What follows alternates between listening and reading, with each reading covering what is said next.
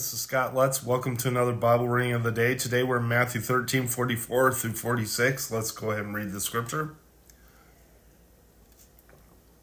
The parables of the hidden treasure and the pearl.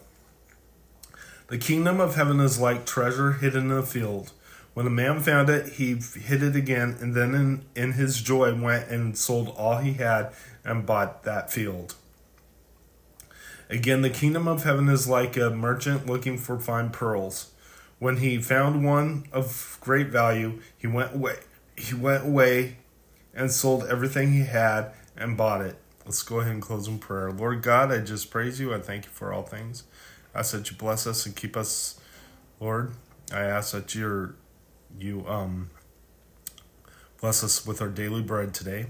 In Jesus' name, amen. God bless you. Have a wonderful day.